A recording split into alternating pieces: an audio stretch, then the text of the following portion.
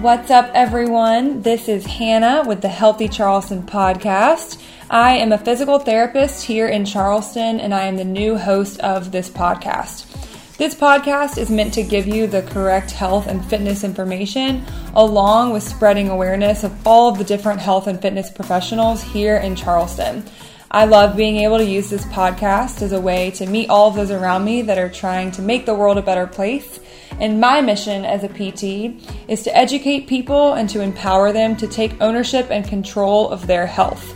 This is season 3 of the podcast. You can find us on Instagram at Healthy Charleston. Otherwise, thank you so much for listening. Enjoy the show.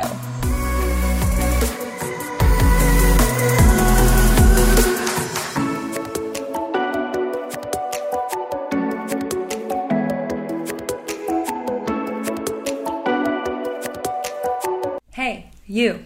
Thanks so much for listening to the show. This podcast is sponsored by Made to Move Physical Therapy, and we believe that movement is medicine. If you have been dealing with pain that's preventing you from doing what you love, and if you're looking for a healthcare provider to help you meet your goals, then go to madetomovept.com/contact us. That 2 is the number 2. Fill out the form and reference the Healthy Charleston podcast. Listeners get 10% off their first session. Okay, everyone. This is part 2 of a 2-part series with Jordan Wigger, owner of Low Country Barbell Club. This is your host, Dr. Hannah Briel. So Low Country Barbell Club just opened their own space. It's on the edge of Goose Creek in North Charleston, and they have everything from Olympic lifting, powerlifting, sports performance, functional fitness classes, and individualized programming, and open gym. So for part 2 today, we're talking about technique, efficiency under the bar, what attracted Jordan to weightlifting, and what makes him mad about CrossFit.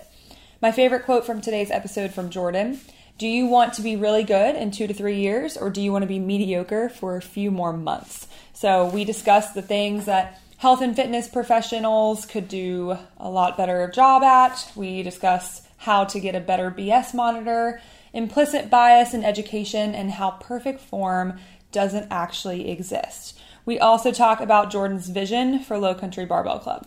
Thank you for listening and enjoy the show. What attracted you to weightlifting? I know you wanted to get strong, but there's a lot of ways to get strong. Mm-hmm. Why did you fall in love with Olympic weightlifting? I think the complexity of it.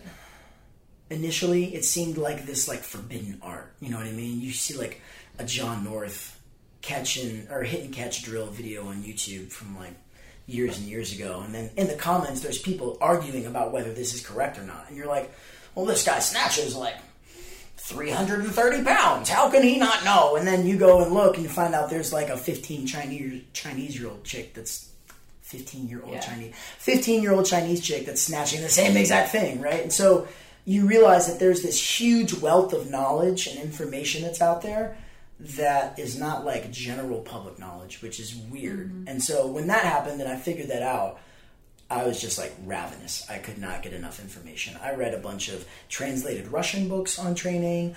Yeah, I know. What? I read literally anything I could get my hands on, and some of it was garbage, right? I'm going to make some people mad. Louis Simmons is a really good coach for multiply powerlifting. Louis Simmons is a garbage coach for Olympic weightlifting because he tries to coach it like it's multiply powerlifting, right? But I read his stuff. And what is multiply? Multiply is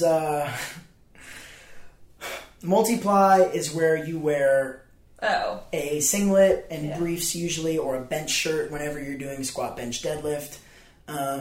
There are different federations for powerlifting. It's kind of like boxing, where it's kind of fractured into a bunch of alphabet organizations. No, I know what you're talking about. I've seen that. I know exactly. Mm-hmm. Yeah, I mean, there's a lot of people that talk smack about multiply. It's not what I'm here to do today. Not today. We'll save that for yet another episode. We'll save it for another time. But, multiply powerlifting is just a different way of training for powerlifting. Okay. I think the biggest problem is a lot of people look at multiply and think that you're supposed to use that way of training for raw powerlifting, which I kind of disagree with. Because multiply, you're trying to practice the skill of getting the most help from the suit and the briefs or the bench shirt. And in raw powerlifting, you don't have any of those things. So it should be completely different. Maybe not completely different, but the goal should be different. In multiply, you get the most help out of the bottom of the hole. So it makes more sense to do stuff with bands and chains so that the most weight is at the top. Makes sense that way, right? If that's the sport you're competing for, that's a good way to train for it.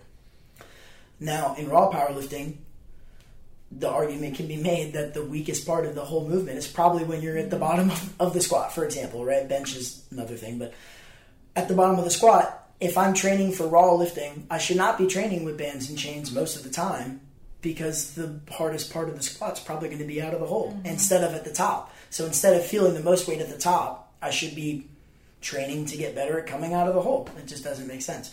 So Louis, in my view, he took all of the training methodologies from Multiply and tried to apply it to Olympic weightlifting, and it made no sense. Olympic weightlifting is more about timing and tempo than it is about like speed. People are like speed under the bar. You don't really need to be fast. You just need to time it right. You need to peak the bar at the same time you want to catch the bar. But if you're just trying to move crazy fast, then the bar might not even peak. Or you might peak it and then pull yourself so far under that it crashes, or in a snatch you pull the bar back down on you. The timing and the tempo is more important than any of the other stuff. Oh, man, you would blast my lifting form, wouldn't you? Maybe. I wouldn't be mean about it. Yeah. I have a hard time believing that. I'd be like, that was really good. But let's just fix a couple things real quick. Let's do it completely differently. Yeah. Like, Max Ada has this bumper sticker that I need. He's a weightlifting coach for Juggernaut Training Systems, right? He's a really high-level coach. But he's got some shirts and stuff that say, like, do it again, but less shitty. Oof. Yeah. Yeah, like when you have CrossFitters that come to you because they want to get better at snatching and clean and jerking. Yes. What is that like? Well, the first question is, did they take the level 1 for CrossFit? That's the first question I ask. Because if they did, I'm going to tell them to forget all of it. That's the first thing I'm going to say. The CrossFit Level 1 course has not been updated for like 10 frigging years. And it makes me so mad. But that's the first thing that I do. The second thing that I do is I tell them that all the stuff you've heard about putting all the weight in your heels is wrong. Yeah. Like across the board, just don't do that. Like, oh my god, yes. Yeah, there's a lot of reasons I why. was put all the weight in my heels and push my butt back. Yeah. And they're like falling over. Well, ultimately, like, you want to move efficiently, right? And it's less about my body moving efficiently and more about the bar moving efficiently. Because if you're really good, you're going to have more weight on the bar than you weigh.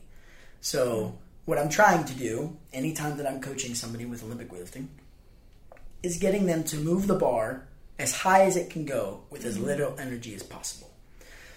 Because it's a skill, right? If it were a strengthening exercise, that's a different discussion. That's why squats are a thing in Olympic weightlifting, to get your legs stronger, as opposed to the lifts being how you get your legs stronger. Now, can you do that with like volume and stuff? Absolutely. Would it be specific strength towards the movement if I'm giving volume clean and jerks? Absolutely. But at the end of the day, my goal is to get you to peak the bar as high as you can while the bar moves as straight as it can, and then you're going to move around it. The biggest problem with CrossFit is when you come up with the weight in the heels and you start to drive on the bar, that weight's going to shift to the toes, which creates natural forward momentum, and then the bar is going to take that momentum forward. Now the bar's not moving as straight as it can anymore, so we're less efficient, which means we're wasting energy. So usable strength that would normally go towards moving more weight on the bar is now going towards moving the weight away from me. Now the weight's going away and has momentum. I got to stop that momentum, and then I got to pull it back on me, which takes more energy. And now it's got backwards momentum, so I got to stop it again, and then I got to catch it, right? That's what I do when I snatch. That way you described. It's how I view just a little loopy, no big deal. Yeah. But, and on top of that, with snatching, is it easier to catch a bar if it's moving maybe a little bit, but it kind of comes up and then rests for a second and I catch it?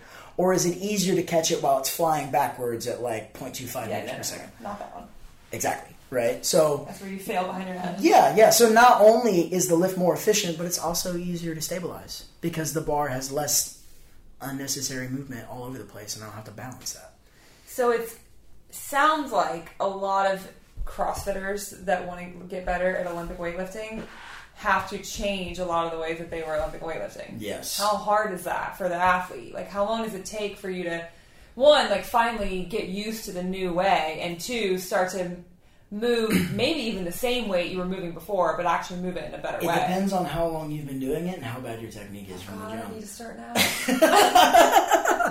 So, and this is gonna sound dumb. This is why I really like coaching kids, because kids are a different size. Their body's a different size every couple months. They can't really form bad habits, right? But adults can form bad habits super easily. If somebody's been CrossFitting for 10 years and they've always put their weight in their heels, stripper butted up, and then humped the bar super far forward, and then caught it and bent arms overhead with their feet 5 feet apart from each other, Patrick Star, starfishing it out. And they've been doing that for years. It's going to take a while to fix. Yeah. And they're going to be super mad at me a lot because I'm not going to let them do anything above a certain percentage for a long time. Because at the beginning, when you're trying to retool that stuff, the quality of the movement is more important than the weight on the bar. Which, is hard for people, especially if you're used to being a higher level competitor. And I'm saying, hey, we're not going above 60% for like 2 months. And you're like, wah! And I get it, right? I understand. But you want to play the long game, or you want to be okay for a little bit longer? Ooh. You want to be really good in like 2 or 3 years and like really strong and like, or do you want to be mediocre for a few more months? Yeah, exactly. That's the question. That's a great question. Well, I mean, and that's the thing. If you want to just be good for if you want to move the way you are for a couple more months, that's fine. Don't come talk to me.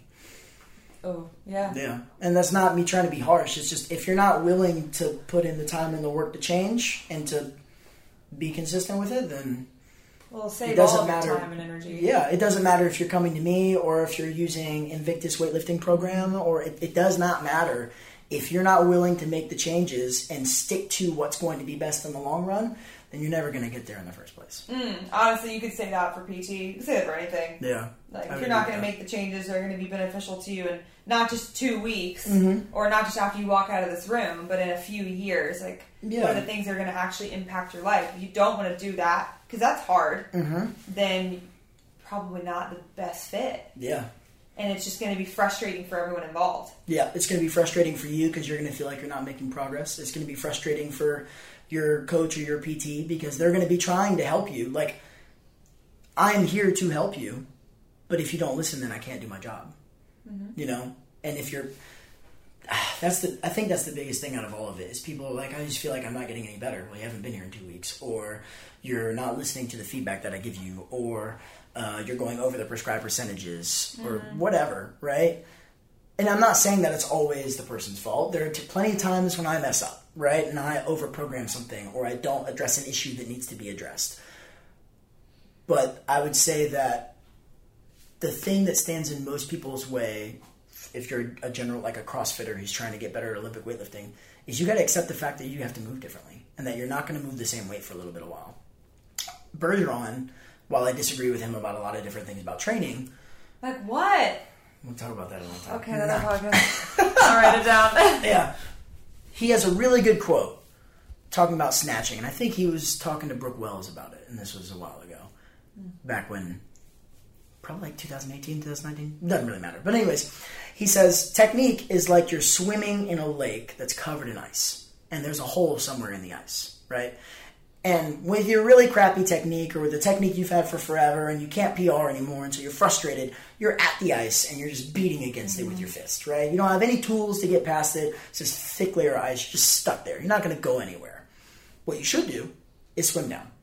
So if the height that you're at is the amount of weight that you can lift, and you're stuck at the ice, and you're at this maximal load, and you can't get any better, swim down. Reduce the load, and look around and figure out where is the hole that I can swim through the ice and get through this barrier, this plateau, whatever. Where is that? Swim down, look around, find it, and then go that way. You might not find it right away. You might swim down and look for a couple minutes, and not be, might not be very happy about it. You might, you might be impatient. You might be, we're swimming underwater. Let's say you run out of breath. Yeah, you probably drown. You just got to hang out there. I'm just cold, Jordan. I've been in this lake for a while. But the whole point of it is you're not going to break through the ice. Look around and figure out, where's the hole? Where do I get through? How do I get better? Not by trying to bash my head through this barrier, but by being smart. Which, for Brooke Wells, she did move pretty poorly. Yeah, and she moved a lot better a few weeks ago at semifinals.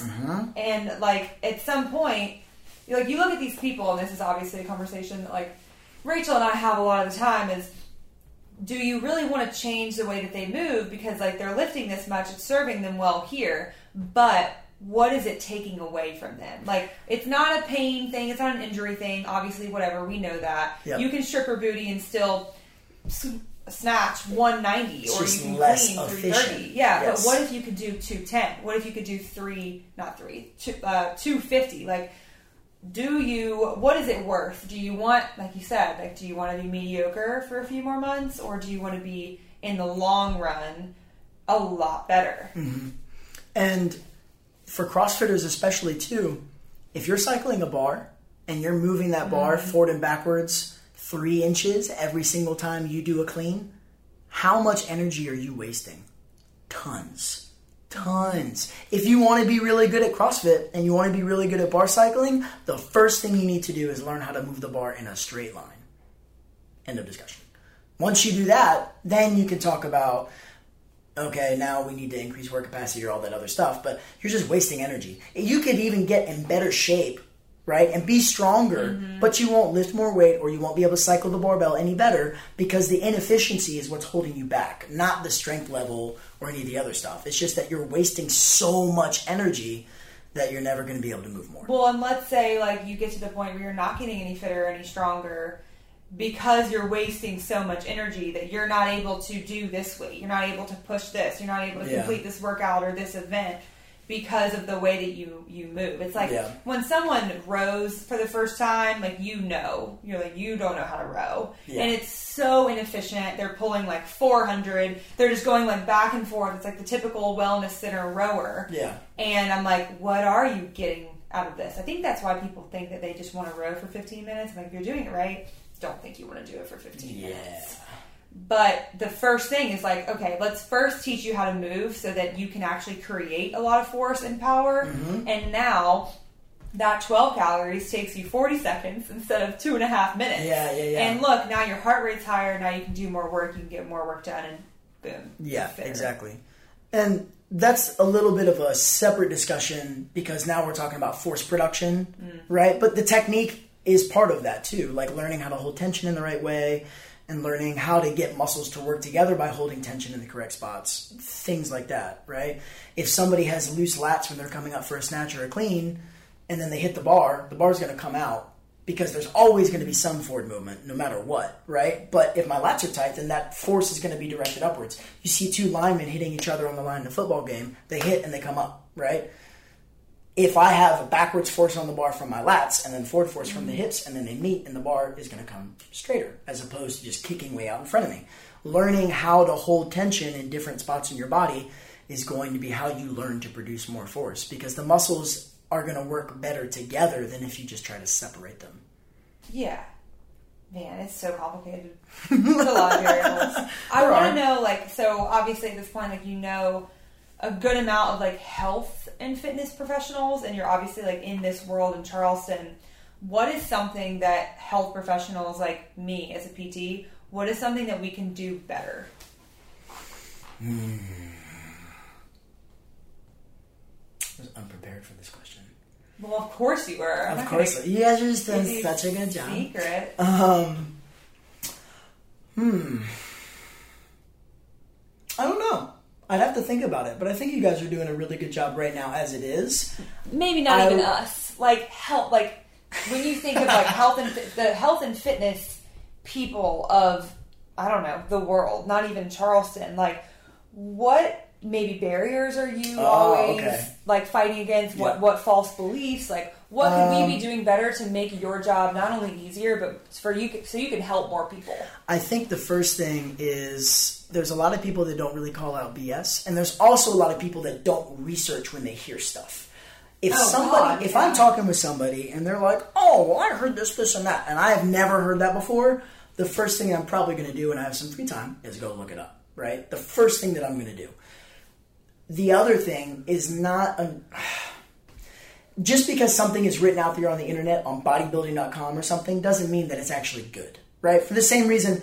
Louis Simmons, like, everything requires context. Louis Simmons is probably one of the best multiply powerlifting coaches you're ever going to find, ever.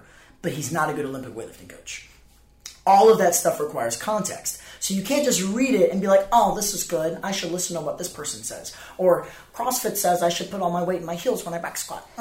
Like, but CrossFit's so good and they're like this big organization. Yeah, absolutely. Why don't you stop listening to CrossFit and listen to the actual experts? Who are the top powerlifting coaches in the world? Who are the top Olympic weightlifting coaches in the world? What information are they putting out about that specific thing that you want to get better at? Stop listening to Joe Schmo. Don't even listen to me, right? Don't listen to me about Olympic weightlifting. Go listen to Juggernaut. Go listen to Mash Elite Performance. Go listen to Catalyst Athletics. There's so many options out there and people that are putting out good content.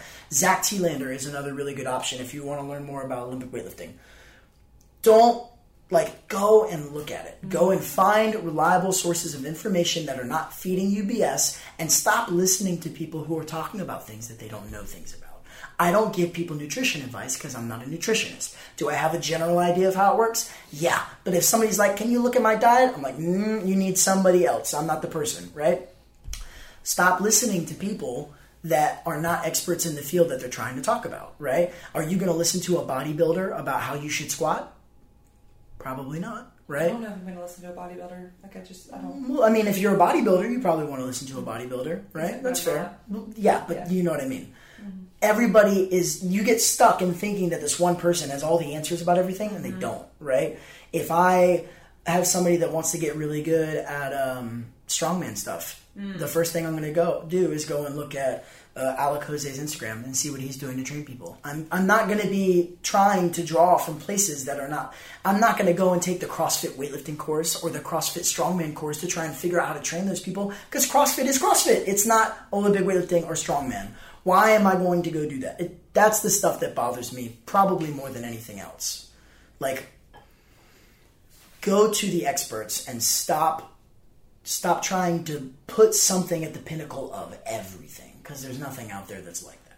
Well, and I think, too, with the world that we live in now where all this information is at our fingertips, if you can't critically reason through it and think, is this BS? Like, if your BS monitor does not go off, you need to be a better BS monitor. Well, and the thing is, too, there are resources, right? If I'm reading an article about PT stuff, right, because I have somebody with an elbow that's bothering them, and I'm not sure that this is reliable or not, you know what I'm going to do? I'll probably send it over to you or send it over to Rachel and be like, hey, what I'm reading is this. Is this the same? Are you reading this the same way that I am, right? There are resources out there. If you're not sure if somebody knows what they're talking about and you want to send me a video of them talking about something about Olympic weightlifting, I am more than happy to look at it and be like, this is good information, or this person's stupid, you shouldn't listen to them, right?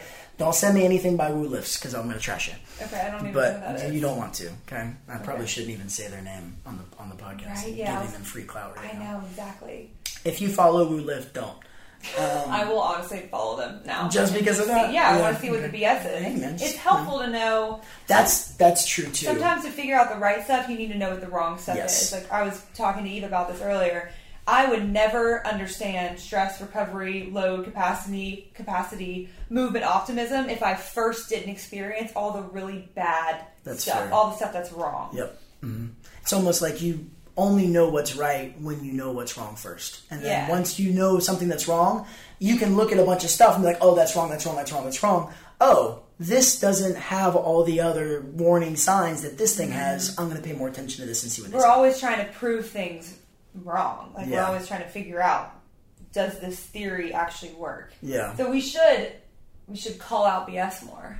I definitely agree with that. I mean, and I know a lot of people love it, but Squat University is a perfect example of this. Yeah. Is it good because he's encouraging more people to squat? Yes, absolutely, right? Like, we want that. But trying to say that moving in a certain way is going to cause an injury is not backed by science. Plain simple, right? You can sit there and be like, well, he justifies it like this. I don't care, right? If the research doesn't support that statement, then that's all anecdotal evidence. Mm-hmm. The only time you rely on anecdotal evidence is when there's no research. But there is research. So stop sitting there and trying to explain away this theory when the research doesn't support it. It's just, that's it, right?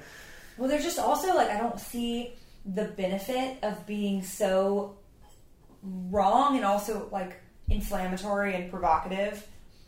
And, like, if you have a great platform to get people to lift and to move more, just, like, that's great. Just stop there. Like, why do you now need to make it all of these, like, nocebos? And I know, like, you don't do that on purpose, but also if you know anything about this field, you understand that's what you're doing. Yeah.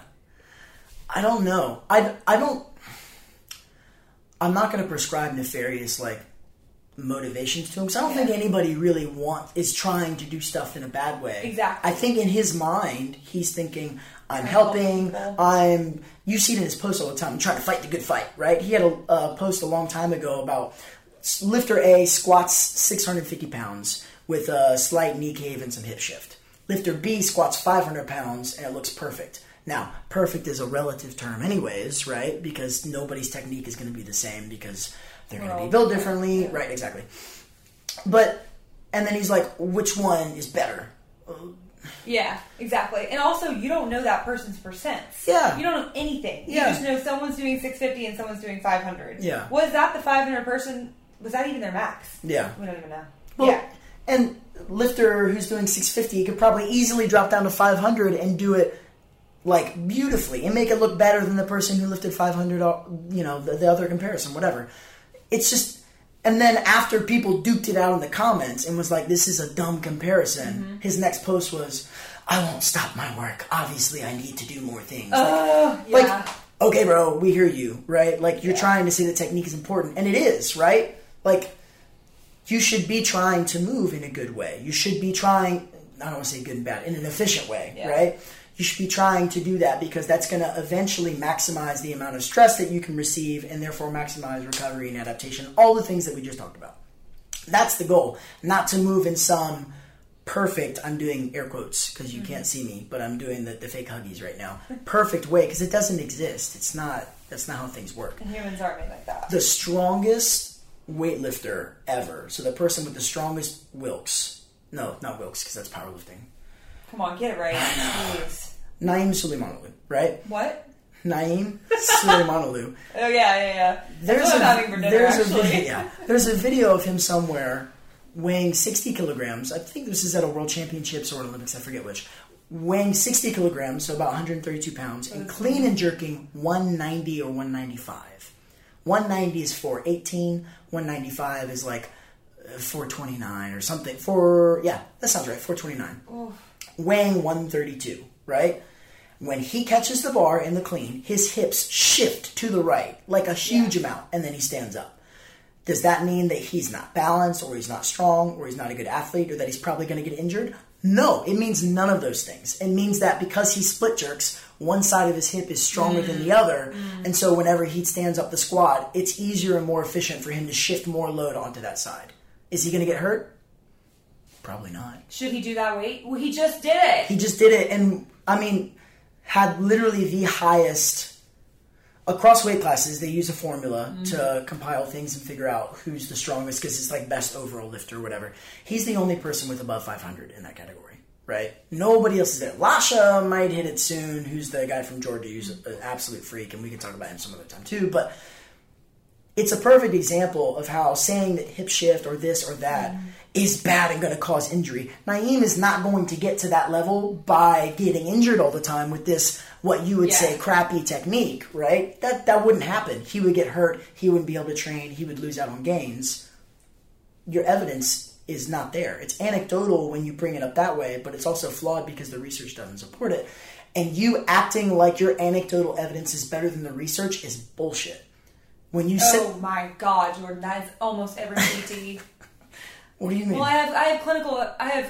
I've been in the field for years. I have clinical expertise. That's better than research. I mean, there are people that are against evidence-based clinicians because they think only, it's not like you only use evidence, but evidence is your foundation. Like, obviously, why else are we doing things if it's not evidence-based? But there are people that are saying, like, you aren't treating your patients well because you're not using, honestly, BS techniques. You're just using evidence. And that doesn't make sense. Like, what if someone was like, Jordan, you are a bad coach because you are using techniques that get people better and that have been backed by research. You're like, yeah, that's a whole point. Yeah. Not like, oh, well, Sally had a great experience with hip shift, fixing it, and now she's out of pain. Well, what about all the other reasons that she's out of pain? What about the fact that people get out of pain because of natural progression? No. It was because you pressed on her hip and then you told her to sit back in her heels. It's like we are constantly trying to take credit and find, that's humans, like find a cause for the effect when there's so many causes. And it's like in the research, what we see is that we don't know why so much of this quote unquote works. And what even is works? I mean, I don't understand how you're going to be a PT and go to school, and when you're going through school, how many papers did you have to read? How many? Honestly, not enough. Okay, so maybe then that's the issue, right? That is the issue. The research that we read is chosen by, and I've talked about this on the podcast before, and people have gotten pissed at me, but I heard about that. So you're supposed to teach for boards, but the problem is boards are super behind. They're like and also evidence, like what we practice, is super behind from what's currently being put out in the research. It's normally like 10 years behind. Okay. And so we're in this really shitty middle ground of where we're teaching things that are super outdated, and so we also have articles that are super outdated and are outdated like, or they're just not, they're not quality articles. I was not taught that modalities are a great thing at all. And it's because our professor for that was like extremely biased against them. Okay. So that was helpful. But when you have people teaching, you bring in bias. If I am going to teach a course on how to be a PT, it is going to look extremely different than maybe someone who's 40 years older than me, or maybe a manual therapist. Yeah. And so now you have that implicit bias, and now you have articles that I've chosen for me to support, so I want you to learn the way that I treat and do that, because I think it's best, because we're all trying to help people the best that we can. Yeah. And so it's just it's hard when everything is biased. Okay, well then you go to the foundation of research. What does research show? And that comes right back to what we talked about earlier about dropping your ego whenever somebody's giving you stuff. Stop thinking about what is best for me and what does the research and the science and the evidence say, right? There's plenty of things. Let me find a good example, because there's something that happened recently, right? Type 2X athletes don't need the same kind of GPP training that non-Type 2X athletes need. What is Type 2X? Type 2X is muscle fiber types. So Type 1, this is like a general kind of, there are some people that are going to be like, you're not being nuanced with this. But Type 1 is generally like, I almost will relate it to like sports. Like Type 1 is going to be somebody who runs cross country, that they're going to heavily favor that fiber type because that's the way that they train, right? Type 2A is explosive but also somewhat oxygenated. And Type 2X is like a sprinter, right? Think about high jumpers, or Olympic weightlifters are a good example of this too, right? Bringing it back, JJ, Type 2X. When we do GPP for JJ, it looks wildly different than it does for everybody else, right? JJ's GPP, because he's a powerlifter, is Olympic weightlifting. He wants to do both. And so it just happens that the good GPP for powerlifting is weightlifting, and the good GPP for weightlifting is powerlifting because of his fiber type, right? He doesn't need sets of 8 to 12 to get his muscles to get bigger, right? That's part of it, is he can move so much that's going to probably most of the time be more than he should do anyways. But because of his fiber type, he needs to get better at using those fibers while he's lifting. And that doesn't mean doing 8 to 12. That means doing like 4 to 6 and measuring the bar speed. That the most recent stuff is about what's the velocity of the bar and what percentage of that, like if his top single for a back squat is 0.15 meters per second, then for him to get into a spot where we're going to be actually building more muscle and doing hypertrophic work for his legs, then there's a certain range that I'm looking for that I want the bar speed to move, right? And it depends on when does it start to slow down. It's really what it is. It's how fast can he move 60%, right? And then we figure out when does that start to slow down to this certain range, and then we program to try to find that range, basically. Now, there's apps that I can use to track that on the phone. Sometimes you have to eyeball it. It's more tools are required to do that sort of thing, but it's also what is currently in the research now. And so initially, I thought that everybody needed the same exact kind of GPP, which was sets of 8 to 12, 65 to 75%, blah, blah, blah, blah, blah, blah, blah, blah, blah, right? But that's not the case. How do you know their fiber types unless you measure? So, if you don't get it biopsied, then you kind of have to guess. And I don't mean that as in guessing like, oh, this fellow looks nice and muscular and he can jump kind of high. I think he's this, right? It's the same sort of thing we talked about with people's MRVs. If I've been training somebody for a while, you get an idea about it, right? JJ's max squat is faster than probably any of my squats could ever be unless I didn't have a bar on my back, which is one indication that he's type 2X. He can jump like crazy, right? And he's naturally gifted at doing the Olympic lifts. His power production is through the roof. The number one type of fiber that lends itself to those kinds of activities is type 2X. What are you really good at with type 2A? Type 2A is going to be more like soccer players are going to be pretty heavily type 2A. It's going to be, I need to do something that's power production, but also oxygenated. So soccer players, cyclists are also going to be a good option for that. Now, there's a little bit of give and take with that because a long-distance cyclist might more be type 1, but if you have like a time trial cyclist, that's a really good example of somebody who's going to have a lot of type 2A fibers. So, see, like, obviously, like, we learned about muscle fibers in not even PG school, in exercise science, but, like, how do we apply that? I don't know. You got to go get a PhD in muscle fiber to figure it out, to learn. Well, you don't need...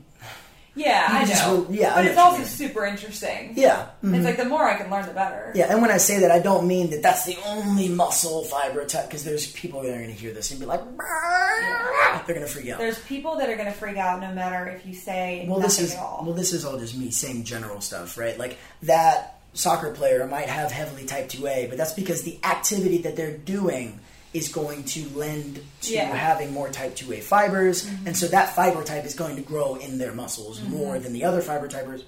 Everybody's going to be predisposed to having a certain ratio based on genetics, right? Some people are just genetic freaks who are going to have more of one kind than another, which means that your top level marathoners are probably going to have a shit ton of type 1 fibers, and they're... You see what I'm saying? Yeah. Right? There's going to be a predisposition that everybody's going to have, and the way that you train is going to dictate what fiber tends to get more work and then grows therefore, from that training. And like it being that genetics does play a huge role, like how many marathoners are doing Olympic lifting but would be better at doing marathons? It's funny that you say that though, because there was some recent stuff, probably within 5 years, with some force plate measuring and some trap bar deadlifts and some stuff that they did with the guy who ran in the Boston Marathon. I don't remember the specifics of it, but I want to say that he was like not even top 20, and then he didn't run anything more than like 15 miles in a single session for a long time. But what they did is they measured how long his stride was, and without increasing the turnover rate, how much longer would he need to step every single step to get whatever time he wanted. And then they used some formulas and did some fancy math to figure out how much stronger his legs needed to be to do that. And his training was for that instead of running. And then he smashed his personal best. So the conversation about if a runner needs Olympic weightlifting or lifting in general to get better at it, that's entirely dependent on what their training looks like right now. Most runners probably don't need more running. They probably need more strength. I would say, like, I would argue that most runners need less running and more strength work, more power work, whatever that looks like for their needs. Yeah, absolutely. You asked me a question before that, and I got completely off subject. Did I? I think you did. Because I was using that for something. I don't know. We'll listen to it and we'll figure it out. Fine. At this point, I have so many other things that I want to talk about, but we'll save it. Yeah, okay. How long have we been going for? 90 minutes. So good for us. This is also just stuff that I'm really interested in. Yeah. So when do you expect to open?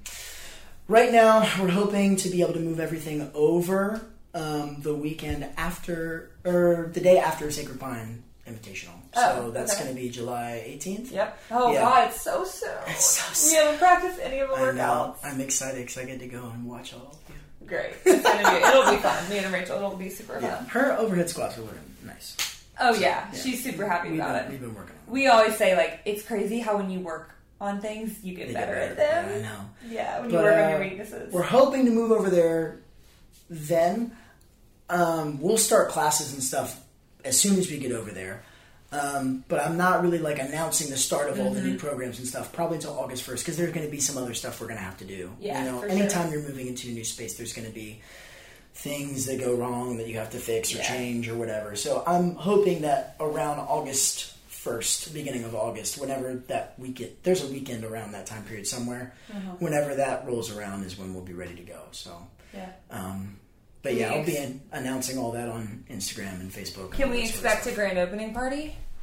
Yes, there will be like a grand opening kind of event, and then I'm also going to host a meet within the first couple months of us being there. Oh, wow. That's going to be super cheap. You do have to be a USAW member to enter the meet, but it's not a thing where I'm trying to hike the prices up. I just want as many people as want to come. That'll be super fun. I mean, we'll make it really cheap to enter and just try to get as many people in the door as we can, so we can show people kind of what, like, hey, we're here. This is what we do. Yeah, exactly. Yeah, for sure. So, well, thank you so much for this. It's been a blast. Yeah, it's been fun. I'm excited to do it again. Yeah, everyone who's listening, you will continue to hear Jordan's sweet voice. That's right. I'm hoarse right now, so because you just talk so much. That's right. Yeah. All right, everyone. Thank you for listening.